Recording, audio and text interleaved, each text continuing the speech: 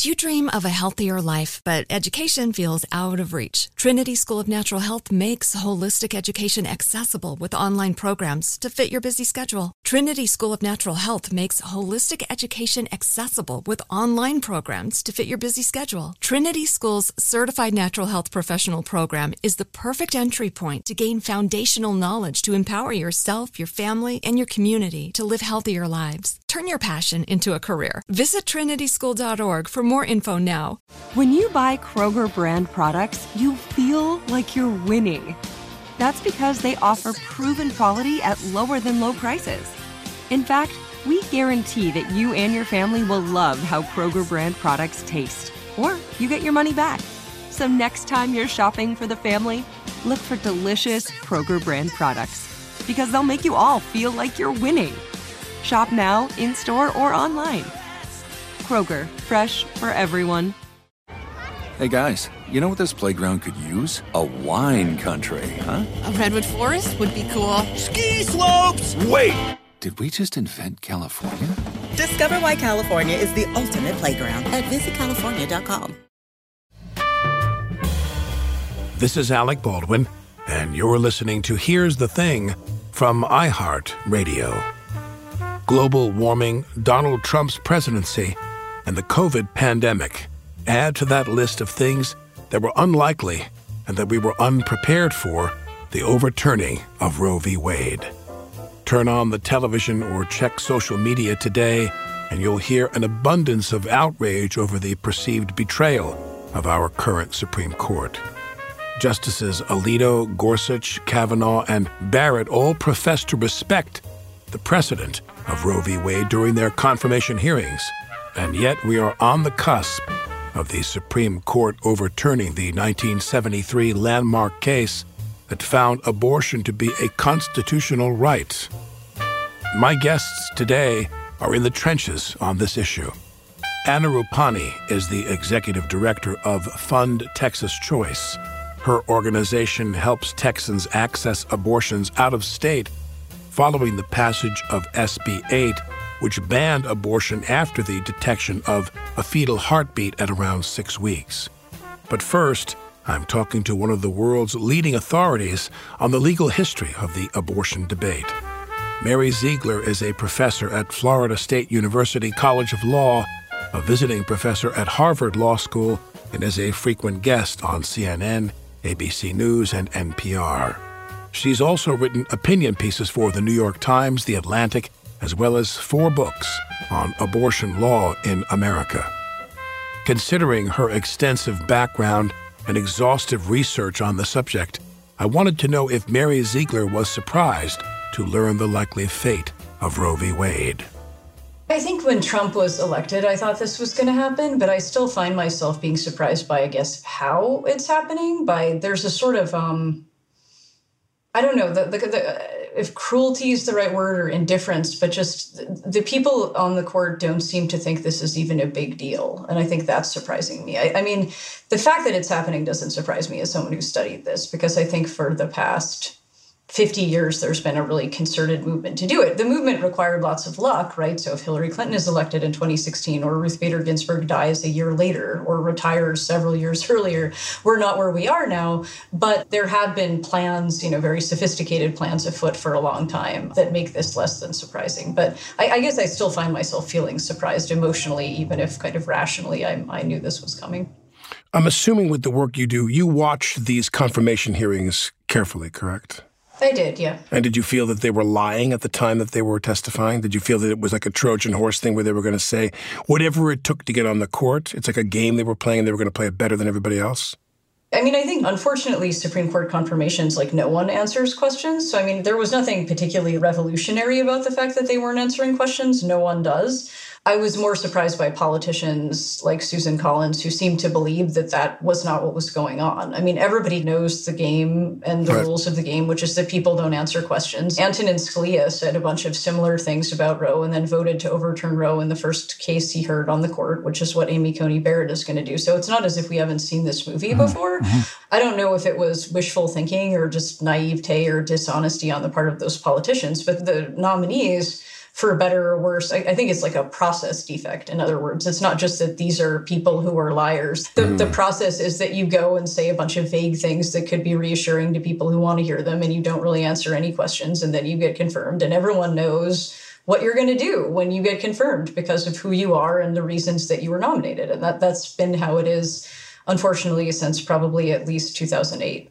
One of the things about this issue, which is always of concern to me, is that if you focus on the viability issue and we say that it's not a life until a certain point, what the role has been or may have been of the American Medical Association in helping to define this debate, which is if the pro-life people are correct, then the American Medical Association as a body is standing by watching while all these people are killed that are life at conception.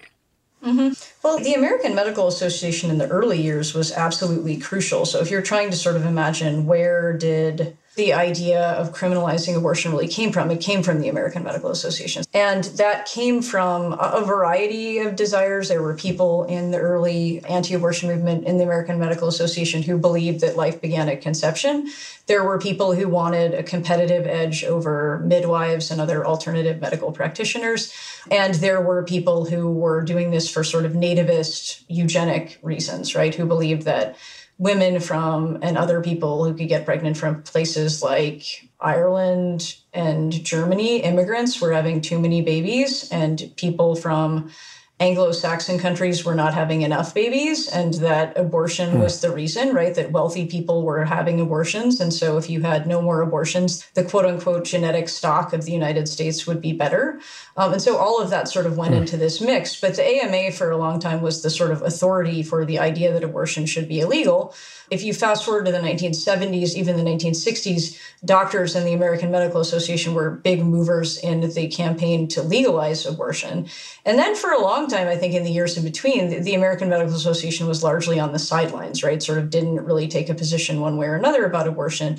And now we've come full circle where you see the American Medical Association again beginning to take a position. But I mean, that sort of feels as if it's, I mean, not too little, too late exactly, but it waited a good long time until we got up to a point where things are changing pretty rapidly before the organization renewed its involvement in this issue.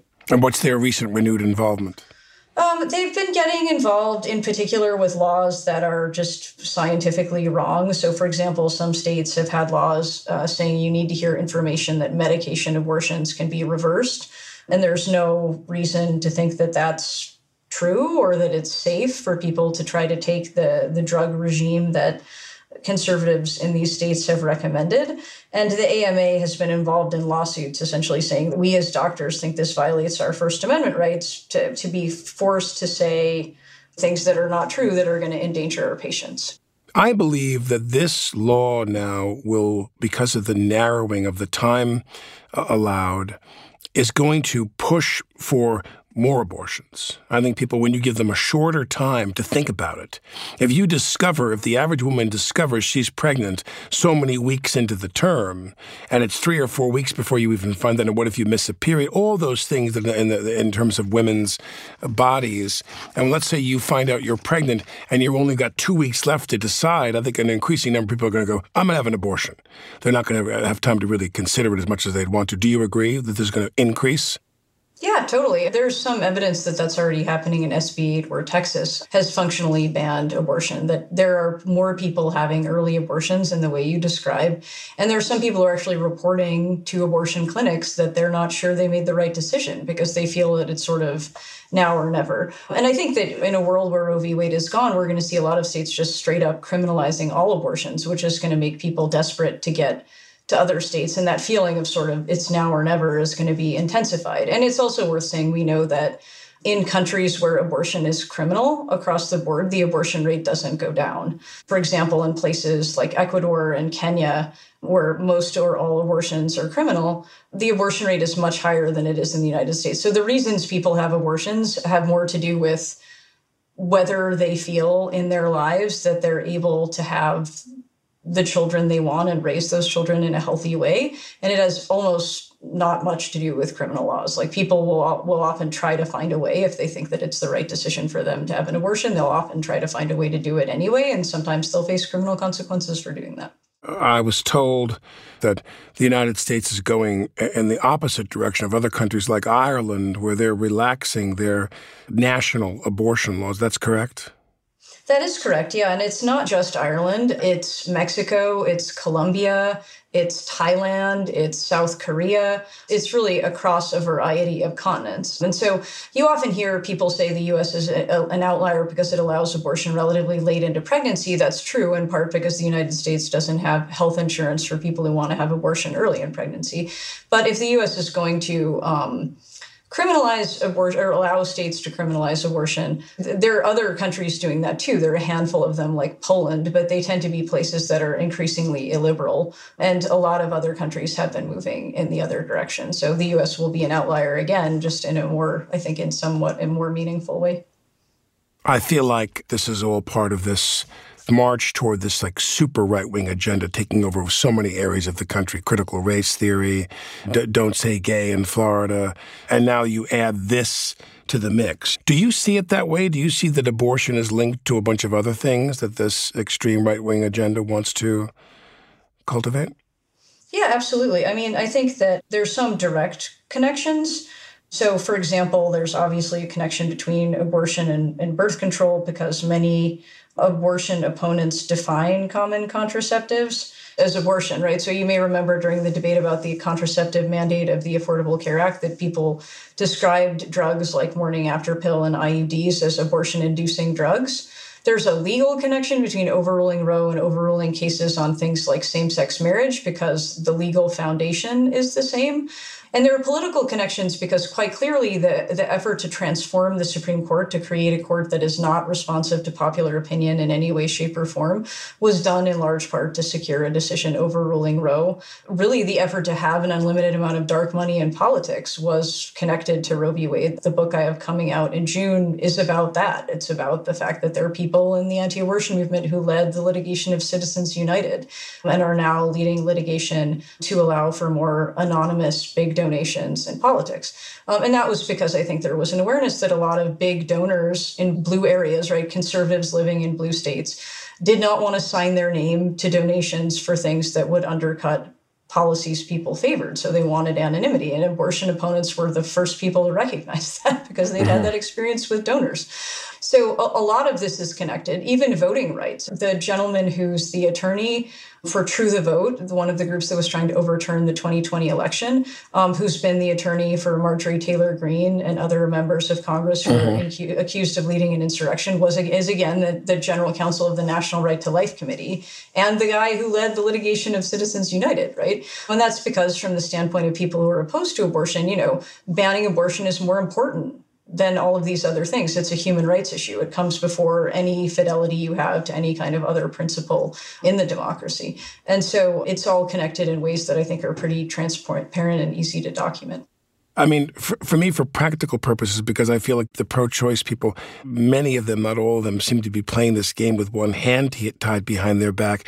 And is there anything wrong in your mind with the President of the United States who goes to Ginsburg when she was alive and says, you really need to retire? Why don't we cut the bullshit and just say that both sides have their opinions? Was there anything wrong with Obama saying to her, it's time? No, I mean, there's a fancy term lawyers and law professors use for this, which is asymmetric polarization, meaning there's been polarization, but one side's been doing it more than the other side.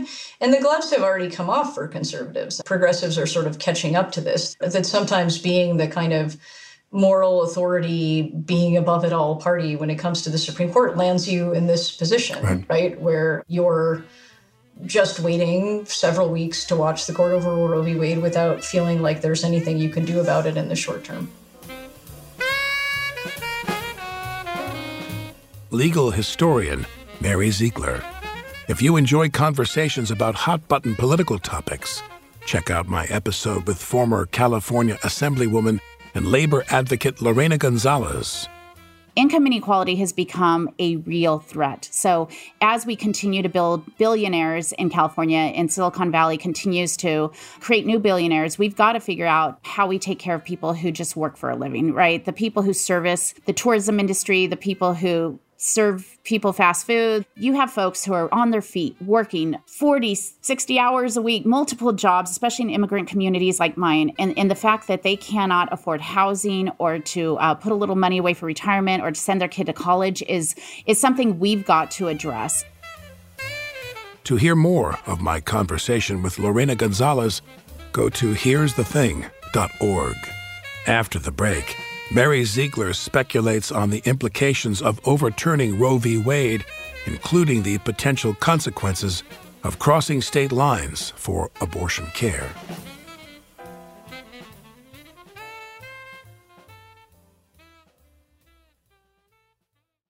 Mom met a lot of your demands over the years. This Mother's Day, get her the Bartesian cocktail maker that makes premium cocktails on demand. In just 30 seconds, have your choice of over 60 premium or seasonal cocktails, all at the touch of a button. Get $50 off on the Bartesian cocktail maker now when you buy 1 pack of cocktail capsules. So, for all the times you made a mess, get Mom the countertop cocktail system that makes premium cocktails without making any mess at all. For all the times you begged for soda, get her premium cocktail capsules made with real fruit juice and craft bitters. For all the times you demanded tacos for dinner, get her the Bartesian that mixes margaritas in just 30 seconds. Make Mom's Mother's Day and all the 364 days that aren't Mother's Day with a Bartesian cocktail maker at $50 off. Visit BARTESIAN.com/mother now to get $50 off the Bartesian Premium Cocktail Maker.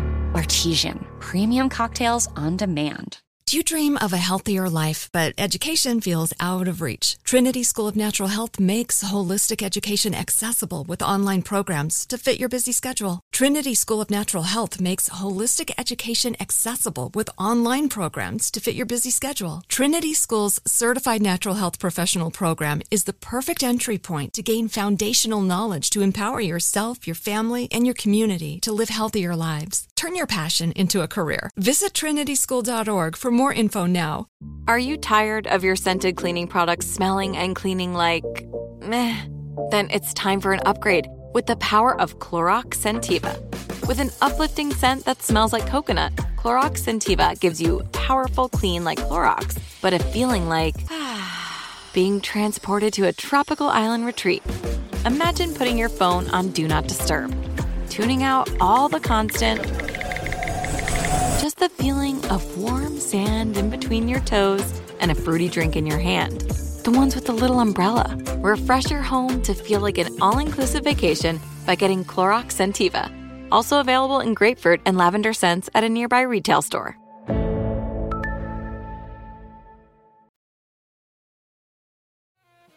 I'm Alec Baldwin, and you're listening to Here's the Thing.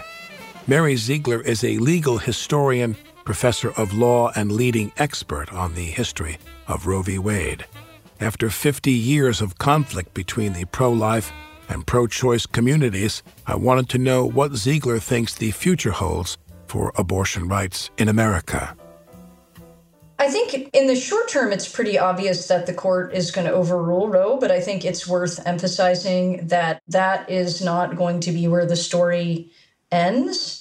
I like to tell this story because I think it's really revealing. Harry Blackmun the author of Roe v. Wade, had a news clipping in his file that said, 70-something% of Americans think that the abortion decision should be between a woman and her doctor, right? And their little notes were pretty clearly Blackmun was thinking, we've got this thing, right? We're going to decide this case. We're doing it in exactly the way most Americans want us to. It's going to be settled, right? And we all know how that turned out, right? Here we are 50 years later still talking about this. And so I think if this Supreme Court thinks that it's going to just settle this and Americans are just going to go home and forget about it, they're equally wrong. So I think what will happen in the short term will be a pretty intense state-by-state conflict. There will be battles within states like Florida and Michigan to see how far they're going to go in criminalizing abortion. There'll be battles in red states like Alabama about whether they're going to ban contraception or treatment for infertility. There will be national battles in terms of who controls Congress and the White House about whether there's going to be protections for or bans of abortion. And there are going to be interstate conflicts because we've already seen blue states like California and Connecticut saying either one, we're going to help you pay for an abortion if you want to travel from out of state, or two, we're going to shield our doctors and our nurses from legal consequences if they perform abortions on people from other states. And you've begun to see red states say, actually, we're going to prosecute you, the doctor or the abortion fund, if you help someone from our state who comes to your state. So there's going to be a whole round of conflicts about whose law applies in those settings, who gets to decide that? Is it unconstitutional to tell people they can't travel to get an abortion? Like a lot of, so the idea is also going to just get messier from here. So you think there's a possibility that some states could make it illegal for the residents of their states to go to another state and have an abortion? They are probably going to try. I mean, we've seen Missouri kind of float this proposal. Whether they can legally do that, right, I have no idea. Because when was the last time you even heard of a state doing that? I mean, they wouldn't make it illegal to travel. What they would do is say, you can travel as much as you want, but when you get home, we're going to put you in jail, right? Because they can't tell you not to do the travel. That's clearly unconstitutional because there is a right to travel. And the right to travel is one of the most, like, it has one of the best pedigrees in constitutional law. It's more like if you say we can criminalize the reason for the travel, right? Maybe the Supreme Court would sign off on that. And the reason we don't know is because the Supreme Court has decided a grand total of one case about the right to travel in 1990 something and has never, so who knows what they would do with that other than you can just make the educated guess that these folks are extremely conservative and that probably they'll just side with the conservative state. But, that's about all we know. We don't have a lot of specific guidance. So how do we explain to people legally that you can't force people to get vaccinated, but you can force them to carry a baby to term? Yeah, I don't know if there's a good legal explanation to that. I think the court's explanation in this draft is that abortion is different because it's a taking of a life and that that's not true of a vaccine. Mm-hmm. Obviously, pregnancy is different from a vaccine in lots of other ways in the sense that if you say you take a COVID vaccine and you have a really bad reaction, like maybe that lasts for a couple of days. If you've ever been pregnant, you can have some negative consequences that last for more than a couple of days. You could die, for example. But the court doesn't seem plugged into that. I think there's probably more the political point, which is that the people who are on the Supreme Court now are not just conservative, they're sort of siloed from people who are not conservative. They are clearly not having conversations with people who have had abortions. They're clearly not having conversations with people who are pro-choice. And so this feels sort of like an opinion written by people who really genuinely don't get it, right? Who are so isolated and so plugged in only to their own legal communities that they don't even understand that what they're doing is going to upset people. I mean, that's how this reads to me. I want to get back to when you said about other things that this might embolden once Roe v. Wade is struck down. I've never been a big fan of court packing per se, but I wonder if when you realize that there's a good chance we could quantify that a minority of people in this country want Roe v. Wade to end.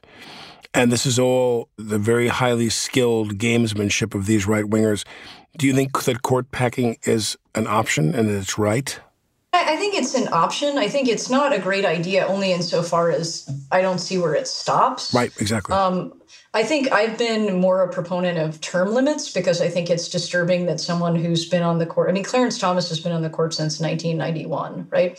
And if you think about when the Anita Hill incident went down, our norms around a whole bunch of stuff have changed since 1991, and that you could have someone whose views maybe reflect what voters wanted in 1991, probably not even, because that was probably not what a majority of voters wanted even then. That's weird to me because the court is a political animal. But that said, with court packing, I think then just whoever's in power will just add more justices to the court.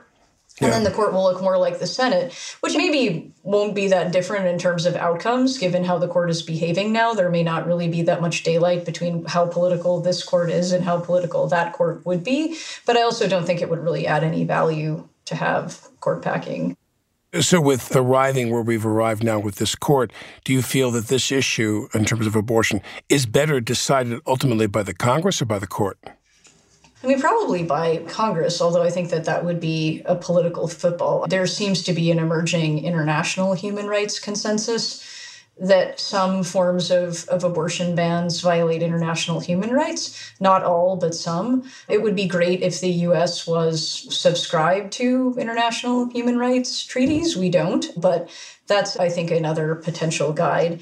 But I think that obviously you see with this court that the court can be a profoundly anti-democratic institution in ways that are problematic. My other inclination, having seen what happened in Ireland, would be that it would be better to have this not decided by Congress or the court, but directly by some sort of plebiscite for the people. Because I think what politicians are likely to give you is not likely to reflect what Americans want. There's been a disconnect between polling and policy on abortion since the 70s. And so I think it would be nice to give people, as was the case in Ireland, just go directly to people and say, what do you think it should look like? Like, here are some options.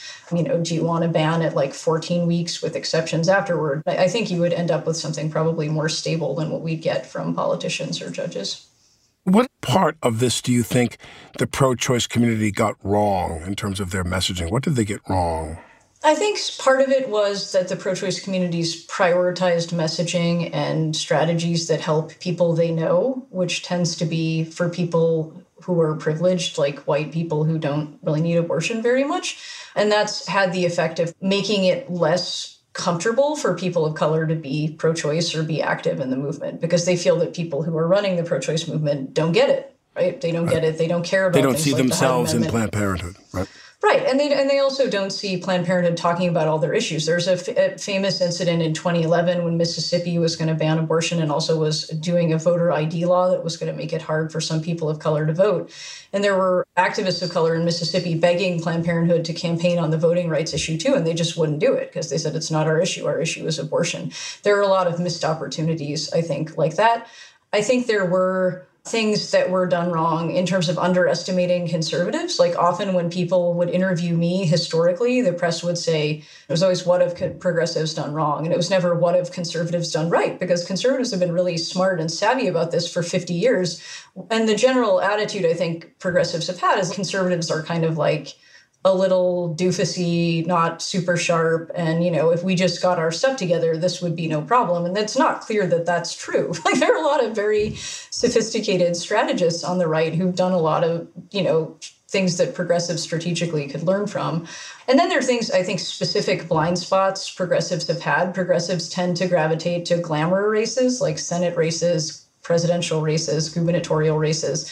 And conservatives have been down there in the muck, focusing on things like races for sheriff, races for school board, races for prosecutor or attorney general, state legislative races, and have then had these laboratories for policies in the states where they pretty much can have untrammeled access to really out there policies with no political consequences. Progressives have been really outcompeted that way. And I think progressives have been outcompeted in how they deal with the courts, because if you look at how, you know, Democratic presidents approach the courts, it feels very much like things have not changed since Ruth Bader Ginsburg was nominated in the 90s. And if you look at how Republicans approach Supreme Court nominations, it's a completely different story. And so I think there needs to be kind of an updating of a strategy around the federal courts. And at least I think Biden has done a good job of putting a lot of people on the courts, right? Like getting the nominations through Congress. Mm-hmm. But you still don't see, I think progressives have historically not cared as much about the court or gotten people to care about the court in the same way conservatives have. Well, I would imagine that until things move on, if they ever do, to the federal level, where you, as you said, they control both houses of Congress and the White House, God forbid. I would assume that before we get to that point, if things change dramatically in 2024, that we're going to see a stampede of abortions, people seeking abortions, until it's made illegal in your home state for you to travel to another state, as we discussed. And then next to that, I predict we're going to see a dramatic drop in the birth rate in this country as people have a terrible feeling about getting pregnant and being forced to make a choice that could involve some criminality on their part. Yeah, I mean, I think that's definitely realistic. I think if people feel rushed into making decisions, I think, as we said before, they sometimes make the decision to end a pregnancy because it's a weighty decision to be a parent, right? And The other thing that's probably worth emphasizing is like, who is it that disproportionately has abortions? So, I mean, a majority of people in absolute terms who have abortions are white, but the abortion rate is much higher in communities of color than it is in the white community. And you might ask yourself, well, why is that? And it's because those are people who probably are not feeling good about how those children are going to live in the world, right? Because of poverty, because of racism, because they don't have opportunities they want to have for themselves and for the children they already have. You know, the average woman who has an abortion has a child or more than one. And so I think it's quite likely that people in that position who are already feeling that the world is not going to make it easy for them to raise a child in the way they want are going to feel that way even more when on the other side of the equation is potentially prison time, right? And it's realistic, too, that if you're thinking about, well, how are you going to get caught having an abortion? There are a couple of different ways. One is, you know, you're in a community that gets heavily policed, right? It's like, how do you get caught using marijuana? Because the police are checking out what you're doing all the time, right? The other way is that you wait too long to have the abortion. And because the later in pregnancy you have an abortion, the more complications there are. And that, again, is going to push you toward having the early abortion because it's going to be less likely you're going to get caught. It's going to be less likely you're going to have criminal consequences. And so people who may have thought about carrying a pregnancy to term are probably going to feel that it's safer to end the pregnancy on the earlier side. There are women on the Supreme Court, and I was wondering, which one do you think has been the greatest and spokesperson on behalf of reproductive rights for women on the court and the group that's there now?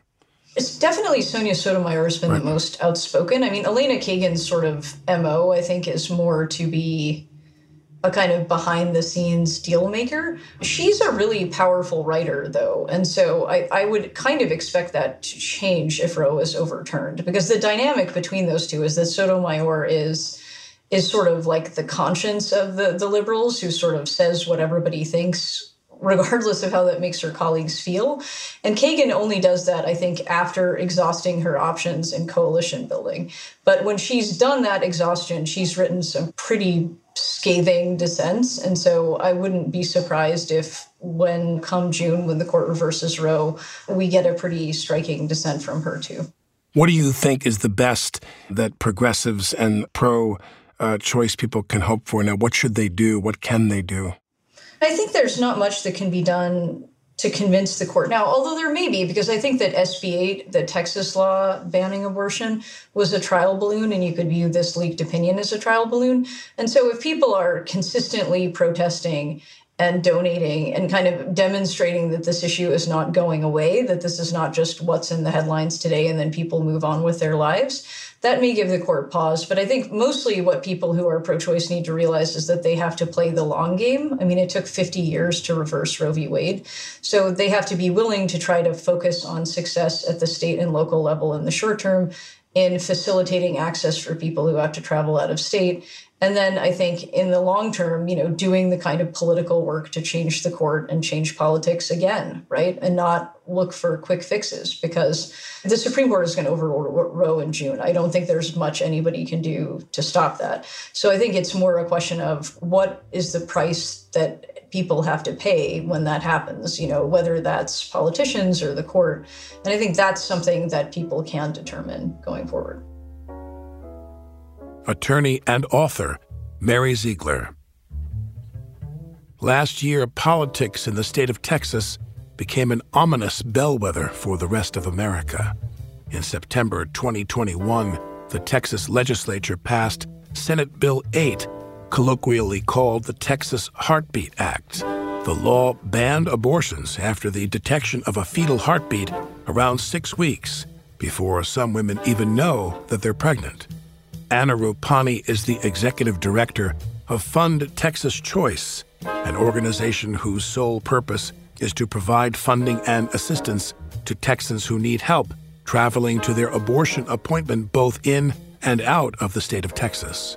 Rupani earned a master's in social work at Florida State and a law degree from the New England School of Law before returning to the state where she was raised. I wondered what it was like growing up in Texas, and if abortion was treated like a dirty secret there.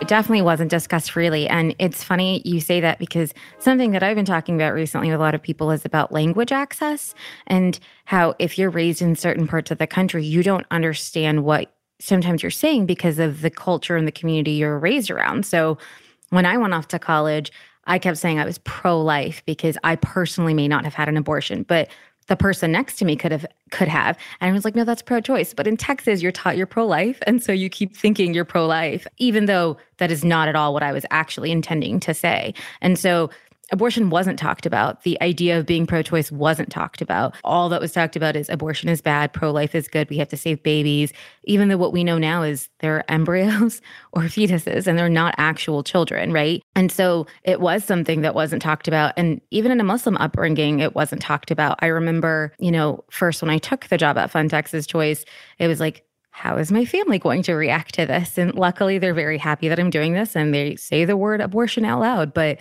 doesn't always happen that way. You're raised in Texas. You graduated from New England Law School. How soon thereafter did you return to Texas? Because you live in Texas now, obviously, and work from there. Yep. I came back in 2013. So immediately after graduation, I took the Texas bar exam in Texas and have been in Texas since.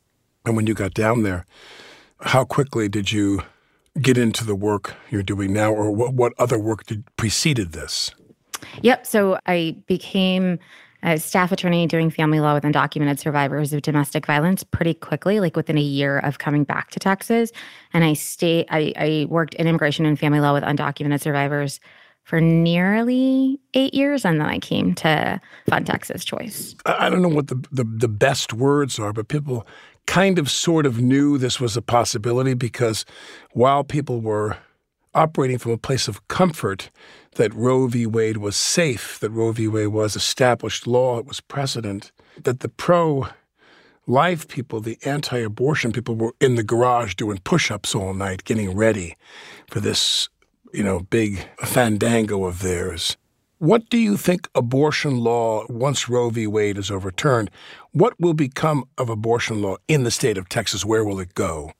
That question weighs heavy on me because I think about it like every night. And, Texas has been living in what is a post-Roe future for the last 8 months. And so if Roe is overturned, it just exacerbates what we have seen in the last 8 months. And so 99.5% of our clients have had to leave the state to access care. It's not just to Oklahoma, right? It's not just to Louisiana. It's to Colorado. It's to Washington State. It's to D.C. It's to New York. Now, if Roe v. Wade is in fact overturned like we think it is, 24 more states are likely going to limit or ban abortion.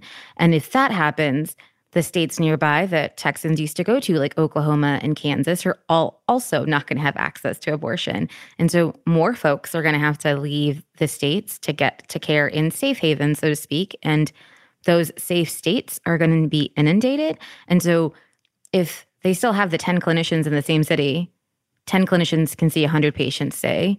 Now, all of those were Texans, maybe. Now they're going to be from 24 more states. So the amount of folks that are going is going to increase. So time to get an appointment is going to be longer. Folks are going to be pregnant longer. Right. Then on That's top a big of that, fear.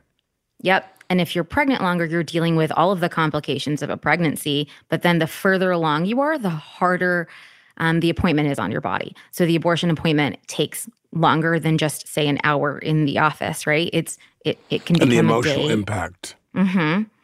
And then you have the 2 days you have to take off of work. If you go to a clinic in Dallas, for example, if it still was providing abortions beyond 6 weeks, then you could go just down the road, come back home. Now you're having to take off of work, you're having to find childcare, and then you're having to travel, right? And sometimes if you can't find childcare, you have to take your children with you. And what if you're a nursing parent? So all of those things are going to be further exacerbated if the opinion that we saw is in fact what ends up happening. And Texas would be the largest state to ban abortion. It is the largest state to ban abortion. And so you're talking about 56,000 people around to get abortions every year. And now we're trying to move 56,000 people out of the state. And that's just not possible. 56,000 people have an abortion in Texas? Mm-hmm. They did. So in 2020, around 56,000 folks had an abortion in Texas. I think in 2019, it was like 53,000. So 50,000 plus folks get abortions in Texas. That doesn't include all of the Texans that have left the state. That's just how many people got an abortion in Texas. So on average, we're looking at 50,000 people trying to leave the state every year.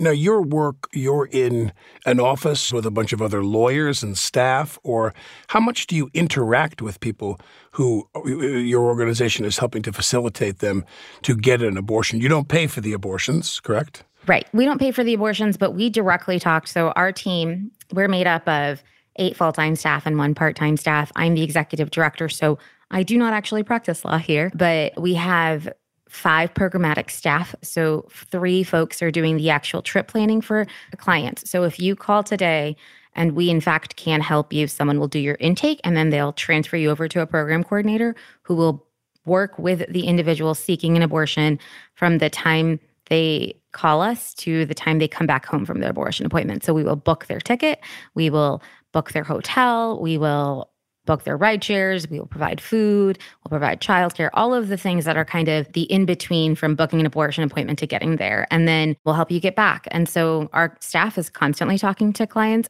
Do you book the appointment for the abortion itself?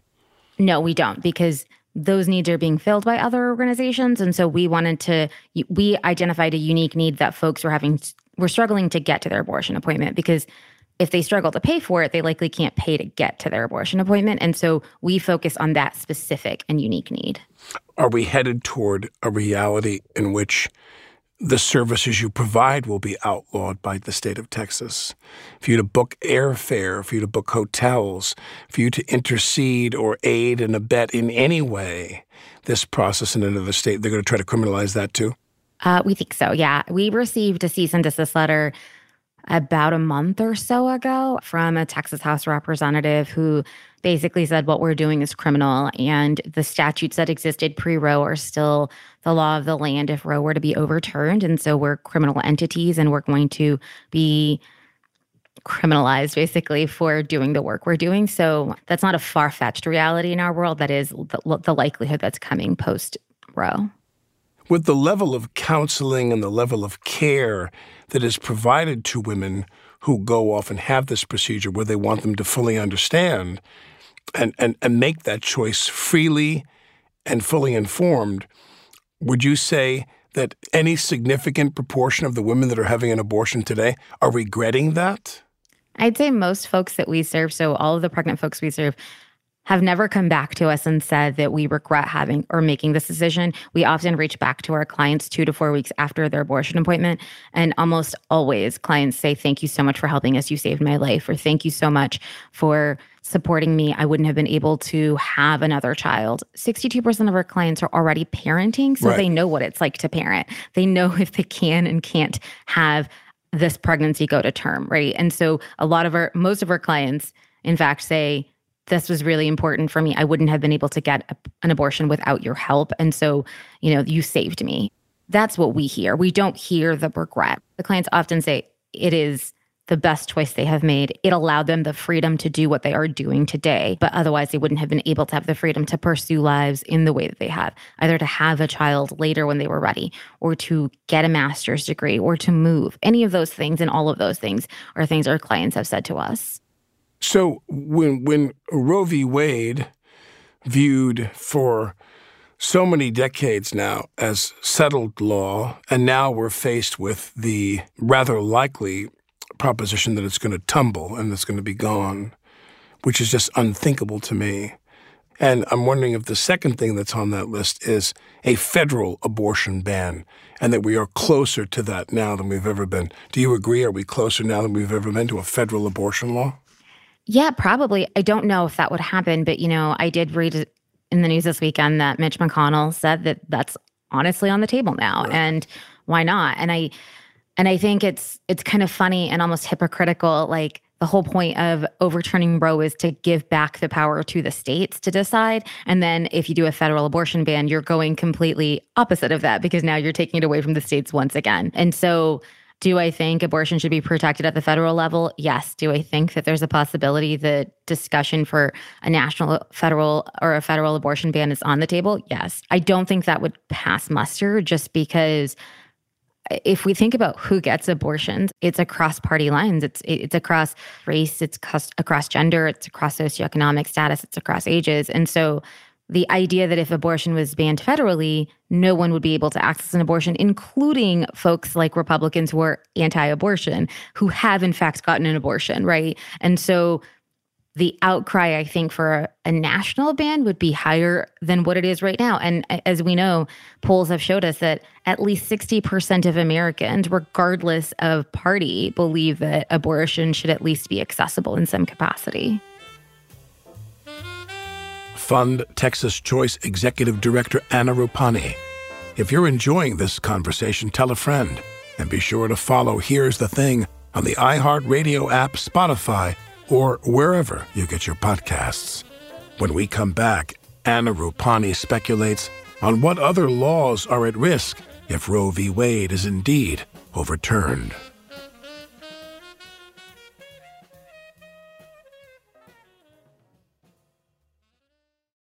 Mom met a lot of your demands over the years. This Mother's Day, get her the Bartesian cocktail maker that makes premium cocktails on demand. In just 30 seconds, have your choice of over 60 premium or seasonal cocktails, all at the touch of a button. Get $50 off on the Bartesian cocktail maker now when you buy 1 pack of cocktail capsules. So, for all the times you made a mess, get Mom the countertop cocktail system that makes premium cocktails without making any mess at all. For all the times you begged for soda, get her premium cocktail capsules made with real fruit juice and craft bitters. For all the times you demanded tacos for dinner, get her the Bartesian that mixes margaritas in just 30 seconds. Make Mom's Mother's Day and all the 364 days that aren't Mother's Day with a Bartesian cocktail maker at $50 off. Visit BARTESIAN.com/mother now to get $50 off the Bartesian Premium Cocktail Maker. Bartesian, premium cocktails on demand. Do you dream of a healthier life, but education feels out of reach? Trinity School of Natural Health makes holistic education accessible with online programs to fit your busy schedule. Trinity School of Natural Health makes holistic education accessible with online programs to fit your busy schedule. Trinity School's Certified Natural Health Professional Program is the perfect entry point to gain foundational knowledge to empower yourself, your family, and your community to live healthier lives. Turn your passion into a career. Visit trinityschool.org for more info now. Are you tired of your scented cleaning products smelling and cleaning like meh? Then it's time for an upgrade with the power of Clorox Scentiva. With an uplifting scent that smells like coconut, Clorox Scentiva gives you powerful clean like Clorox, but a feeling like being transported to a tropical island retreat. Imagine putting your phone on Do Not Disturb, tuning out all the constant, just the feeling of warm sand in between your toes and a fruity drink in your hand. The ones with the little umbrella. Refresh your home to feel like an all-inclusive vacation by getting Clorox Scentiva. Also available in grapefruit and lavender scents at a nearby retail store.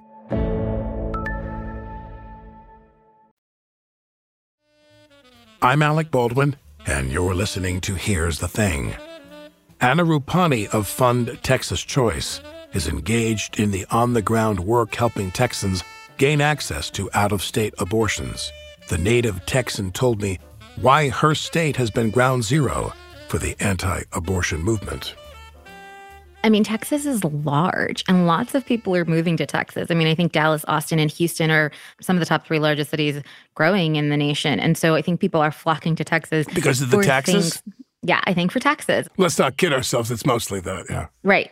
And the land, right? Like if you live in California and you're paying $1.2 million for a 1,200 square foot house, you could get a lot more for $1.2 million in Texas, or you could get a 4,000 square foot house with land. And so we think that's a big part of it. And you don't have state taxes. And so now you're like, okay, I can think about living in Texas. And parts of Texas are very beautiful. And the larger cities are very much welcoming and, progressive. But Texas is so massive that you think about the rural areas, and Texas could be 5 states, right? And so there are parts of it and pockets of it that are somehow overshadowing the larger cities. But then let's not forget gerrymandering is a thing. And states like Texas are gerrymandered. So it doesn't matter that there's massive populations in cities like Dallas, Austin, Houston, San Antonio, Corpus Christi, El Paso. What ends up happening is all of the smaller cities make up more in the voting power because of the gerrymandered districts. The state legislature is full of more Republicans than Democrats. And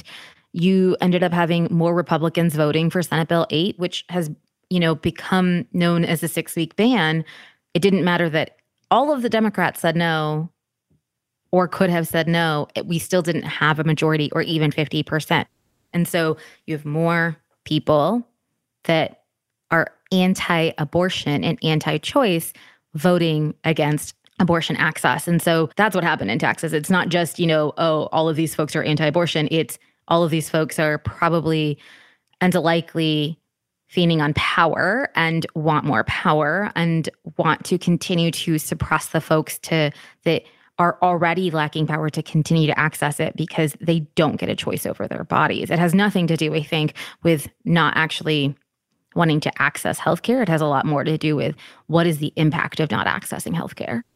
When I first heard someone say in the last couple of weeks that Roe v. Wade was now likely to topple, I thought, oh God, this is another sign that this country is having a nervous breakdown. I do believe the United States is in a full-blown nervous breakdown ever since Trump was elected in 2016. And what's next? Is contraception really next? Do you believe that's possible?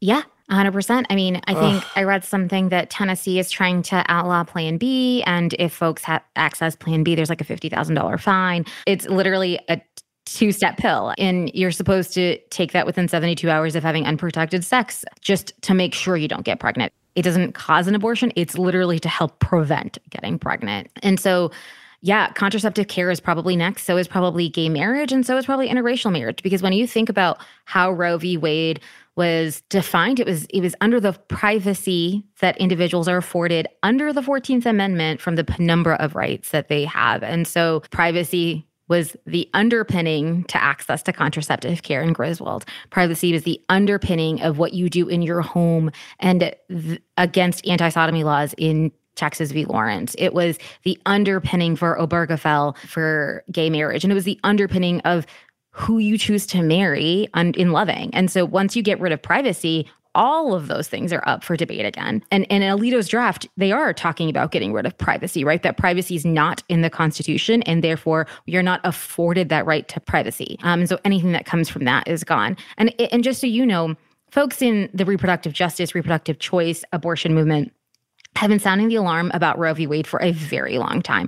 Roe has always been the floor, not the ceiling. And folks have been sounding that alarm for long before Trump came into office. I think folks thought that was more of a reality once Trump came into office. But that alarm has been ringing well before that time. And it's because we've seen things like House Bill 2. So House Bill 2 was a law passed in Texas.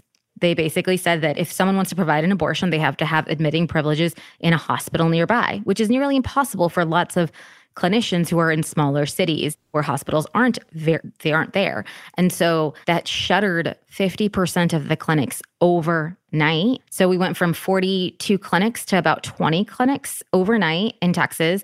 And then throughout that year, several shut down, and we were left with 8 clinics in 2014 in the entire state of Texas. And so Fund Texas Choice came to be because we're like, oh, folks are going to have to travel really far to get to their abortions in Texas. How are they going to do that? And so we decided to provide that logistical support. But I bring all that up because that alarm in 2013 pretty much was there. 8 clinics, 1/5 of the clinics, right? And so we all knew this was coming pre-2016 because there have been so many laws that have just been passing and trying to be passed, even if they've been ultimately banned by the Supreme Court. Anti-abortion folks and anti-choice folks have been doing this, and we've been sounding the alarm for a long time to say, hey, this is coming, this is happening. It's not just 2016 that started that. If people want to know what's going to happen if Roe is overturned, ask Texans that are doing this work, that have been doing this work. They know what this is like. We've spent 3 or 4 times our annual budget in the last 8 months for programmatic care because that's how much more expensive it's gotten. That's how much money we have to spend. And so if you want to talk about what's going to happen, listen to Texans and make sure that doesn't happen again by electing folks that are pro-choice, that are pro-abortion. And I know folks I'm not pro-abortion. People say that all the time, but really pro-abortion is about getting access to abortion care because it's a healthcare decision and you should have access to your healthcare. What does Fund Texas Choice, what is it telling its constituency in Texas and beyond that they can do between now and the midterms to have any impact whatsoever on what's happening right now? 3 things that we've been talking about, not just to our supporters, but just out loud, is support your local abortion funds. There are local abortion funds everywhere. Support them. They're on the ground doing the work. They are supporting the folks in paying their abortion, getting them to their abortion, helping them leave the state if need be. The second is vote like your life depends on it, and make sure the people around you are voting too, because it really, in fact, does, right? The more of your rights that get diminished and tarnished, the less human and less citizen you are. So make sure you're voting for pro-choice and pro-abortion folks. And then third, talk about abortion. Stop making the word abortion stigma. Stop saying, I don't want anyone to have an abortion, or abortion only happens when, there's dire circumstances, or we should have exceptions for rape. No, abortion should be allowed whenever someone needs it and wants it, because we shouldn't allow someone's bodily autonomy to be violated before we say they should access healthcare. So talk about abortion, destigmatize it as much as possible, because that's the only way forward, right? If we keep making abortion stigma, we're never going to be able to move past that it's a decision for someone to make for their own healthcare.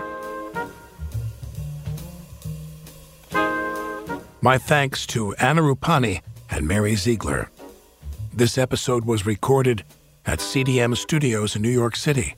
We're produced by Kathleen Russo, Zach McNeese, and Maureen Hoban. Our engineer is Frank Imperial. Our social media manager is Danielle Gingrich. I'm Alec Baldwin. Here's the Thing is brought to you by iHeart Radio.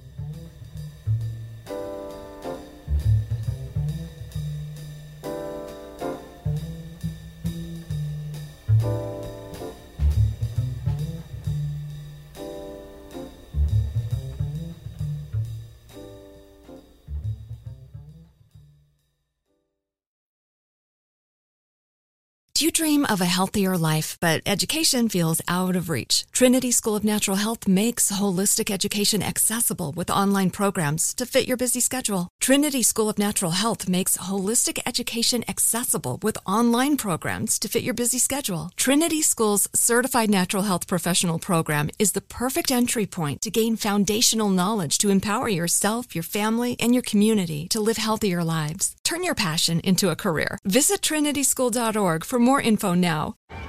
Hey guys, you know what this playground could use? A wine country, huh? A redwood forest would be cool. Ski slopes! Wait! Did we just invent California? Discover why California is the ultimate playground at visitcalifornia.com. Are you looking for the perfect move-in ready home this spring season? Now's the time to buy at Fisher Homes. For a limited time only, enjoy below-market interest rates starting at 5.375% APR, 6.139% APR. With these exclusive lower rates, you can save hundreds on a move-in ready home and start enjoying the benefits of home ownership even faster. Schedule your personal tour with one of our new home specialists at FisherHomes.com and make this spring the season you find your perfect home sweet home. Financing provided by Victory Mortgage, LLC, NMLS 461249, Equal Housing Lender.